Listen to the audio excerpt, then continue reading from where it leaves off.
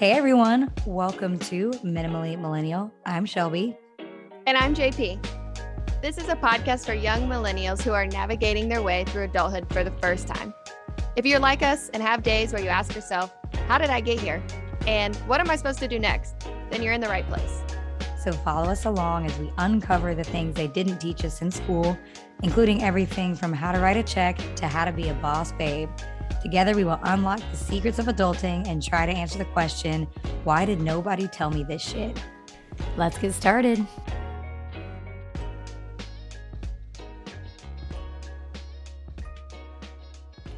All right, everybody, welcome back to another episode of Minimally Millennial. We have another special guest with JP and I today, who I'm going to introduce here in a moment. But we just want to wish everybody a happy 4th of July. And thanks for tuning in, maybe on your drive back to or from vacation. So hopefully this will be a good de-stressing episode for you as we come off of a holiday weekend or start a week of vacation. So we're going to be talking about meditation and stress today with Sam Hittle. So she is a 500-hour teaching certified yoga teacher. She's been teaching and leading yoga classes since 2015, but delights in looking at the world from a student's perspective, forever learning. She's an instructor who is passionate about mindfulness, inclusivity, and self-love.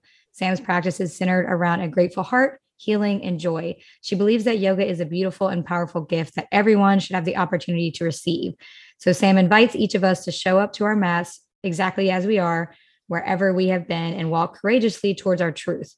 Participating in yoga trainings in both the Western world and Eastern, Bali and Indonesia, participants in Sam's classes are provided with a unique experience of modern and ancient yoga teachings transferable to our everyday lives.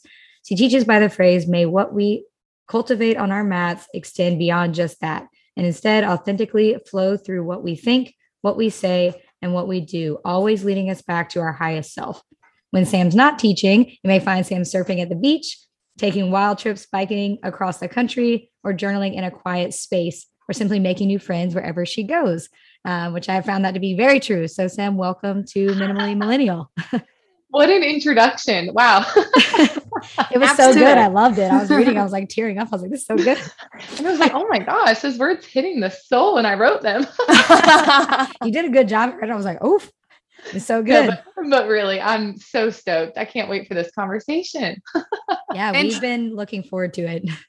And truly making friends wherever you go, because I had not met Sam until we hopped on this call, and now we have crossed paths, we found out, multiple times in our lives. Yeah. And I feel like I already know you. Yeah, and Sam and I have like pseudo known each other for years through like me knowing her boyfriend since we were like infants, basically, and but never really getting to connect. So I'm really excited that we're able to have you on today to talk about meditation and stress. So Sam, that was a beautiful intro overview of, like, I feel like who you are, but I want to know more before we get into this episode today on meditation and stress of your why. I know you've been a yoga teacher for, quite a few years now, but, what's your story with it? What brings you to it, and what keeps bringing you back to do this? Because, you can feel your passion when you talk about it. So what does yoga do for you? Your why? Yeah.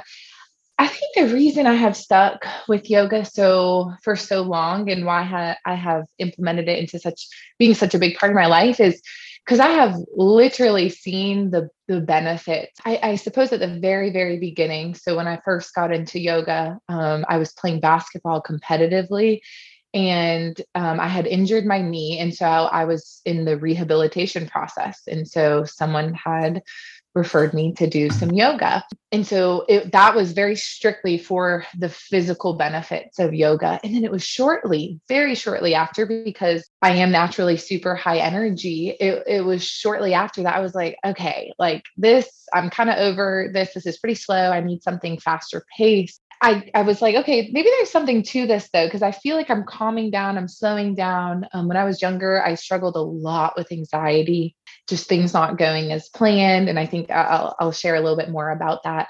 I started to recognize that sitting still with myself and just literally breathing was really helpful. And that was when I was like, I think I could kind of keep doing this. So, that was I was in 7th grade when I first kind of started to explore the physical properties of yoga, and then was like, maybe there's something here mentally, emotionally, and spiritually.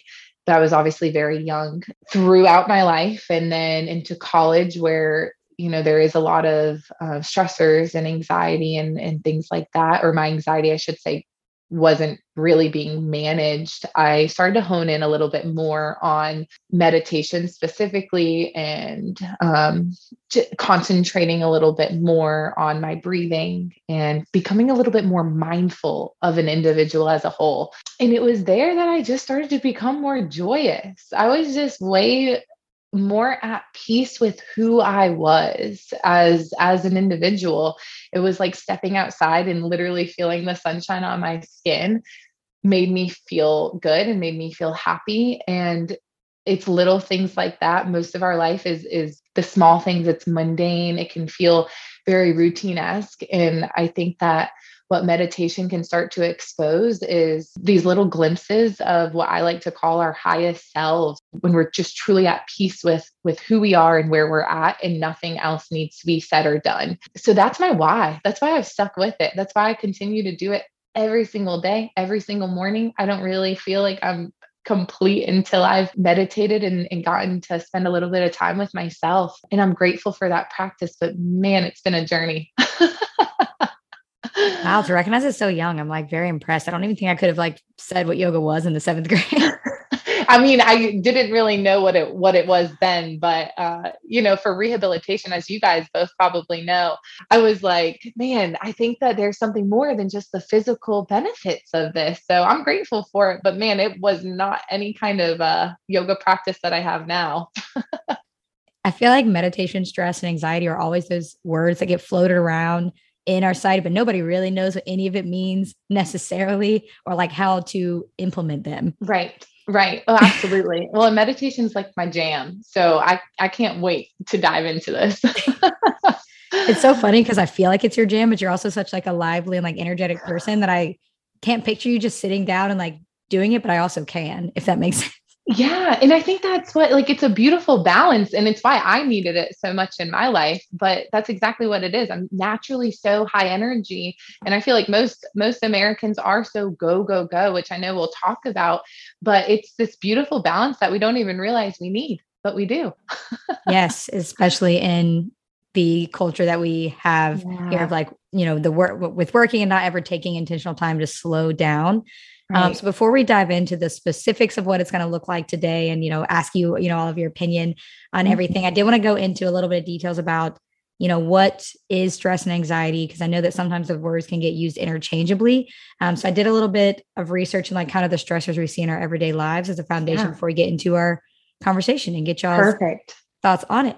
Yes. So this is from Headspace, which is a great app if anybody hasn't ever tried it. I don't know if you have ever tried it, but it's the only way I've tried to meditate. But they define stress as, a reaction that kicks in due to a specific situation that we can see and comprehend. Like I have a deadline at work I have to meet, or I need to fit something in with a specific time frame. It's something that we can see and comprehend what's happening around us. And they define anxiety as a visceral feeling that can linger and is not always clear why it's happening and why it's sticking around. I think that those distinctions are really important because from what I at least read on my little research, that meditation has been proven to help manage both. Correct. We talk about, an MRI study that showed that long-term meditation can actually reduce the ability of our brain to get hyped up on stress, basically, which I thought was crazy. Right. It's like, how, what? Yeah. How, what? And I don't think there's basically anybody alive today that hasn't said like, I feel like I'm having anxiety or I am stressed. So what are you guys' thoughts on that between the difference of the two before we kind of get into how to use meditation around that? I was thinking that there was something I read earlier this week talking about being able to recognize in yourself the difference between stress and anxiety. And I think we have talked about it in some other episodes because I guess more of the importance is recognizing how to manage both. So if you have a stressful situation versus I'm having an anxiety attack or basically chronic anxiety, you have to manage those a little bit differently. But I would imagine meditation to some extent is going to be beneficial for both. Yeah, I absolutely agree with that. I think too, when we can better identify stressors in our life and things that we know will either cause us stress or are currently causing us stress, then we're just better able to not only identify them, but serve those, then work to eliminate or manage them. And then they don't develop into like, okay, I think I've handled that, but it's actually just being suppressed deeper and deeper and deeper. And then it's never actually being addressed fully or even healed from fully, depending on how, intense the stress is. And then that's when we start to see anxiety, because people are always, I remember when I suffered from anxiety quite some time ago, they're like, what are you anxious about? I'm like, that's the thing. That is anxiety right there. Like, I can't tell you. I'm just really feeling that. And so I think that meditation, and I'll talk a little bit about this too later on, but what I think the beautiful thing about meditation is it essentially creates more space on how we perceive the world around us and then how we respond to the world around us. So when we meditate, and whether that space is physically seen or we take a longer time to respond to our external stimuli, meditation gives us this kind of expanding feature, and we're better able to just let these stressors maybe affect us slightly and then roll off or shift off. We don't internalize them so much that it becomes crushing, crippling anxiety. And we all handle that differently. And like I said, I think that there's such a difference between the stressors of a super traumatic incident and then the stressors of, having a huge exam coming up. They're all true, and they're all stress that we feel.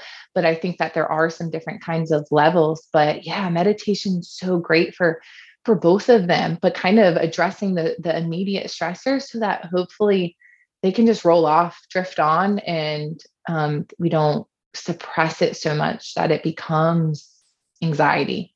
I think that's like such a good point, because something else I was reading, it was talking about the way that stress truly affects our brain, and specifically like the amygdala. I don't even know if I'm saying that right, but they're basically like your fear center in your brain. I'm trying to like pull it back from college. Yes, ma'am. But they were talking about something called like the drip effect of stress, and how like slow stress, without figuring out how to manage it over time, can change the way our brain responds to it. And the same way is true if you learn to manage it and do something like meditation and actively manage it, can change it for the better, instead of putting us into that fight or flight mode every time a stressor like comes at us, even if it's something minor, to lead to that long-term generalized anxiety. Yeah. And it's essentially recreating or re-navigating different patterns in our brain. So whereas something used to, like I can think of in my own life, things used to happen in my life that would throw me off. I'm such a planner, and I still am to this day. And it's like, if something got thrown into the schedule that wasn't supposed to be, like all hell broke loose, you know what I mean? And it truly like was crippling, and my whole day was ruined and whatnot. But it's a practice. Meditation is a practice. So it doesn't just happen overnight, and it absolutely doesn't solve all of our problems the first 5 minutes we do it. But it's a practice. And over time, we can start to make some different patterns in our brain where things don't impact us so deeply or impact us so negatively per se. I've tried meditation before, and I can never feel like I like shut my brain down. And so my therapist would always give me examples of saying like, okay, if you can't like take it that step further into like truly sitting down and being with yourself and figuring it out, she was like, start with just feeling how your body responds when you start getting anxious or stressed. And that was a lot harder than I thought. She was like, well, what does your body feel like? I was like, what do you mean? She's like, well, what happens? She's like, does your chest get tight? You do this? I was like, I don't know. Like, never thought about it. I've never thought about it. So like, what do you recommend? Maybe if you have any of those people in your classes, or when you're teaching someone meditation for the first time, like a good first step, if they say like, I don't even know if I could sit down for a minute with my own thoughts. And I think what you said is what I hear all the time. Like, Sam, I cannot shut my brain off. And I think the first thing I'd like to say is it's not about shutting your brain off. And actually your brain wants to talk. Your brain like wants to speak. And it's really important to hear what it is telling you. Although at times it is scary, and although at times it's hard to hear what it's saying. But the separation comes between recognizing that your thoughts are one thing and then you are another thing. And so when we meditate, we actually, it almost sounds kind of silly, but it's like taking a step back and becoming an observer of what is going on in your mind. That was one of something my teacher told me over and over and over again, to become an observer, create a separation here between the thoughts that you're having and then just who you really truly are, or who you feel like you are. So I think that that's a great place to start, is first to just acknowledge that like your brain's not gonna want to shut off right away.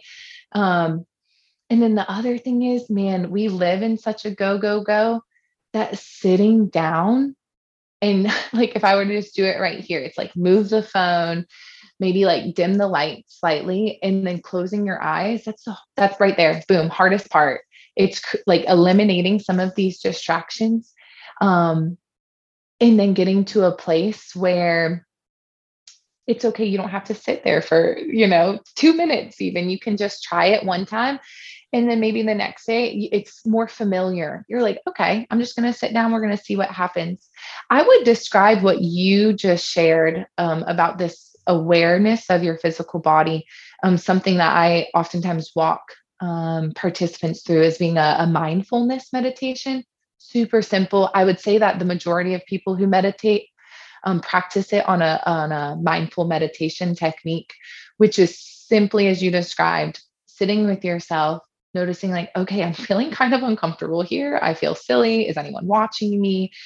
And then taking it that step further of being like, like my chest kind of feels tight, or like I actually just got kind of hot, like at the back of my neck sweating, or I'm squeezing up my shoulders and I don't even know why. I've seen sometimes in clients who have experienced trauma, everything starts to kind of close in. So their knees will start to come in towards their chest. The chest starts to lower, and it's literally the physical body is just starting to curl up into a ball, and they don't even recognize that they're doing that.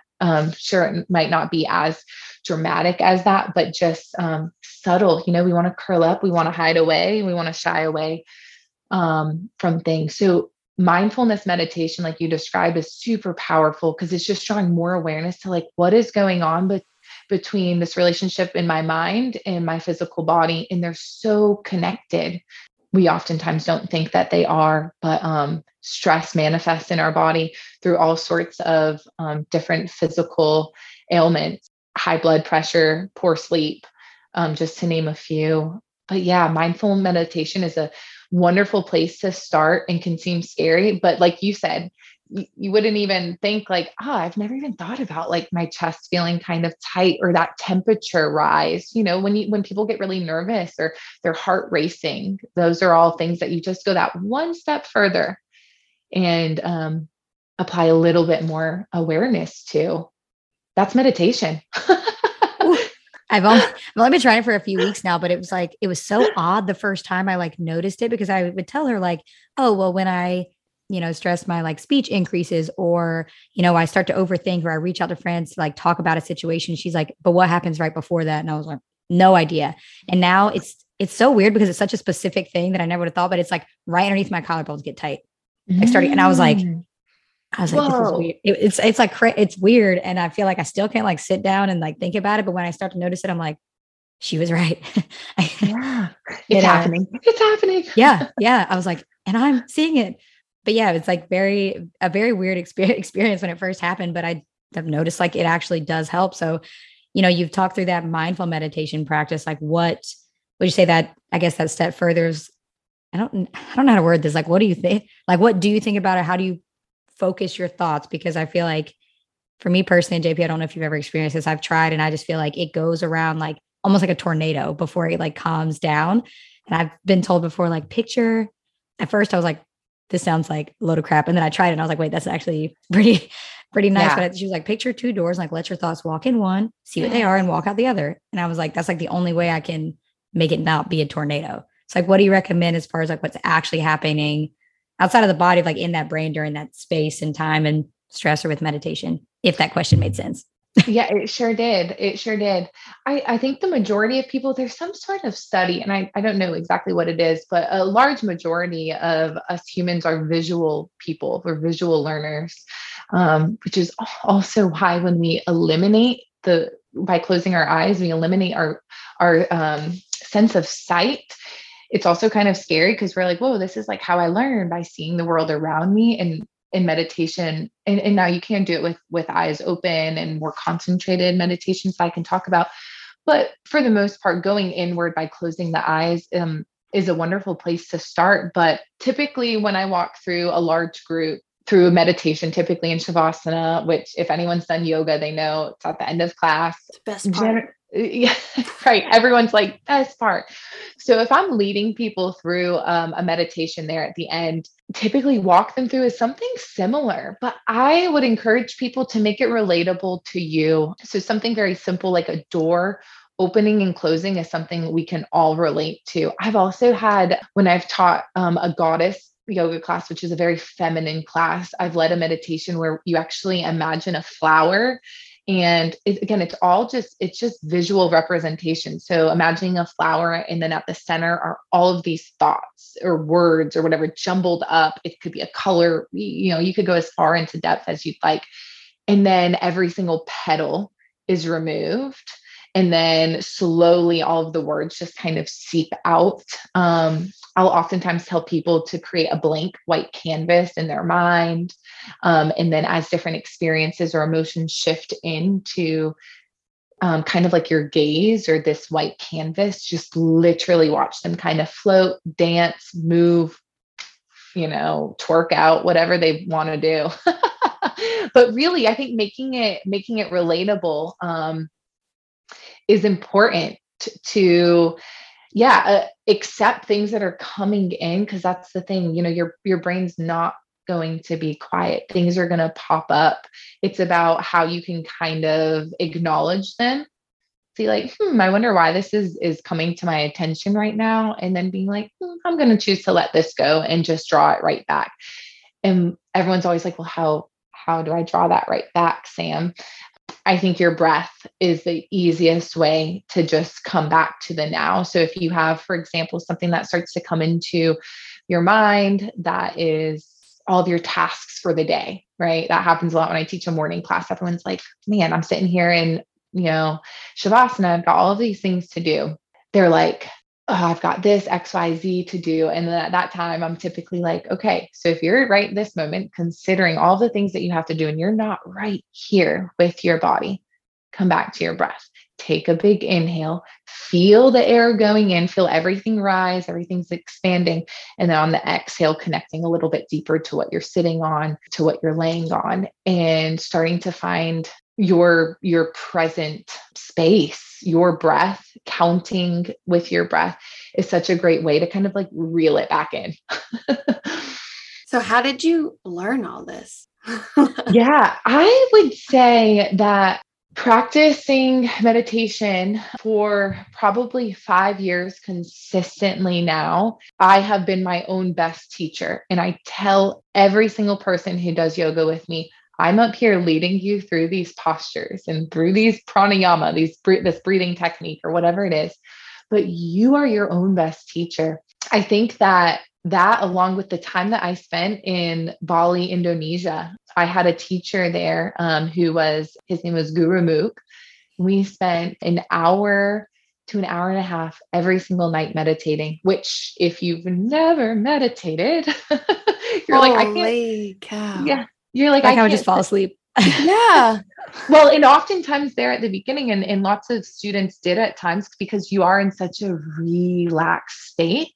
You can actually fall into sleep, which is not the goal of meditation. You should absolutely be relaxed, but the goal is to not actually fall asleep. But that kind of intense training of meditating was super special to me. Such a valuable learning experience. I learned a lot of different techniques, one of which was humming, which I was like, I really would love to share that with people. When we lose the idea of humming and how silly that sounds, or, oh my gosh, if someone just watched me humming, like you just visualize this human being sitting down meditating and humming. When we get rid of that, humming is so powerful. It actually, the vibration, it relaxes us. So our central nervous system starts to over time feel safe. And so we go into a very relaxed state. So I encourage people to bring more humming into their practice, give it a shot, make it long, make it fun. Techniques like that have just been really valuable to me. So I absolutely attribute it to my time in Indonesia and with a wonderful teacher. And then also just doing it and seeing what feels good and what calms me down, because it has to calm other people down too. My grandmother talks about a humming and tapping technique that her therapist taught her. She like takes her hands and she'll hum and then like taps her chest. I don't know the tapping pattern, but I don't know if you know anything about that. Wow. I don't, I'm not familiar with the tapping. I'm not. And I love that it's on the chest. Like that's really cool. So I'll have to ask her about it, because she does it. Like we'll see her all of a sudden just go into a place where she just takes a big deep breath, hums, and then is tapping her chest, and it helps center her. Oh, I love that. I think one of the coolest things I've seen is I teach yoga to adults with disabilities, both physical disabilities and intellectual disabilities. It's mostly chair-bound yoga. So not your traditional, or I'm doing my air quote, traditional yoga. And there's lots of, interruptions and random clapping and things like that. But at the end, we always end the same way. And we do probably 2 minutes of just humming with our breath. So taking an inhale and then beginning to hum and repeating that. And for these adults who, typically can't control noises that they make or things like that, there's a complete silence and a complete stillness at the end of every one of our sessions. And it's pretty magical. It is. It's pretty magical to witness and to also share with them so that they know they can come to that place anytime. It's accessible everywhere and anywhere. You can come to a place where if they feel like they need to hum, or anyone listening, or when I feel like I need to hum, to just recenter yourself, just like you said your grandmother does. It's powerful. And I bet there's a lot of science and studies in adults with disabilities and adults without disabilities, just taking that moment to hum. Yes. I mean, that's why you do what you do. Silly. Right. No, and it just sounds silly, but once we let that go, it's amazing. It is super, super powerful and just a great resource that I think people are sometimes scared to tap into. I feel like it's so great because I know we talked about it before we got on here, but that's something that I feel like I comprehensively understood, but meditation is accessible to anyone, anywhere. It does not cost anything. And I know that's a big part of your practice, is making sure that yoga and the benefits of yoga and meditation in regards to how stressful life can be and everything, is accessible. You really focus on accessibility, which I think is amazing, because it should be. It's not something, as we always say, it's like nothing we were taught in school. Nobody was like, this is how you should deal with your stress and anxiety. Yes. Or like, here are options for dealing with stress and anxiety. It's like, no, you're going to just do it. Or, like I know the three of us are very familiar with this sort of grind mentality of just like the hustle, you gotta be working all the time. And, I have really found myself taking a step back and being like, you know what? Like I love hustling, but I love rest and I love refilling my cup. And I feel like I am of better service to every single person I encounter when I am taking care of me. Yeah, it's a huge part of my life to make yoga accessible to every single person, a huge part of my life. And it has kind of fallen into that naturally, which I'm grateful for. After I just kind of took on more opportunities teaching to older adults, and then teaching to adults with disabilities, and then teaching, kids yoga. And when I spent time in the elementary school, incorporating it into the classroom setting, it's kind of like, whoa, we all need this, regardless of our age, regardless of our financial status. It's, we all should have access to it. So I love that. I recognize that my trainings are important, and the time that I have dedicated to learning this beautiful practice, that's super valuable, but it is at the end of service to other people. And I'm proud that I can make that service accessible, for sure. Totally. I mean, it's my jam, makes my heart happy, and I wouldn't do it if I didn't love it with my whole heart. So now that you talk about accessibility, how can people find you? Yeah. Oh man, I've got a website. It's samanthahittle.com. You can read a little bit more about who I am. I put my classes on there. So if you're ever in the Wilmington, North Carolina area and you want to come do a physical class with me, I also have stuck with my Zoom yoga. I really thought it would be done by now. It was something that COVID kind of brought into fruition, but we're hanging strong with it. So that's Monday night. But yeah, check out the website. You can find me on Instagram. I'm also just Sam Hittle on there, short and simple. Yeah, get in touch if anyone has more questions, or I would just love to be a resource to anyone. So those are two great places to find me. And, kind of our last rounding up question, we've loved having you on today to kind of talk about this and your journey and how it's impacted your life and how it, can translate into other lives as well, especially in regards to stress. But what would be, I guess, your final, point of someone who's maybe listening to this, knows they need something in their life to help manage this, but have never thought about meditation before? What would be your final note to them? Oh, what a beautiful question. I just start. Know that you do. It's something that just so feels good for you. You're just serving yourself. So put your phone away, eliminate distractions, and know that the hardest thing is just starting.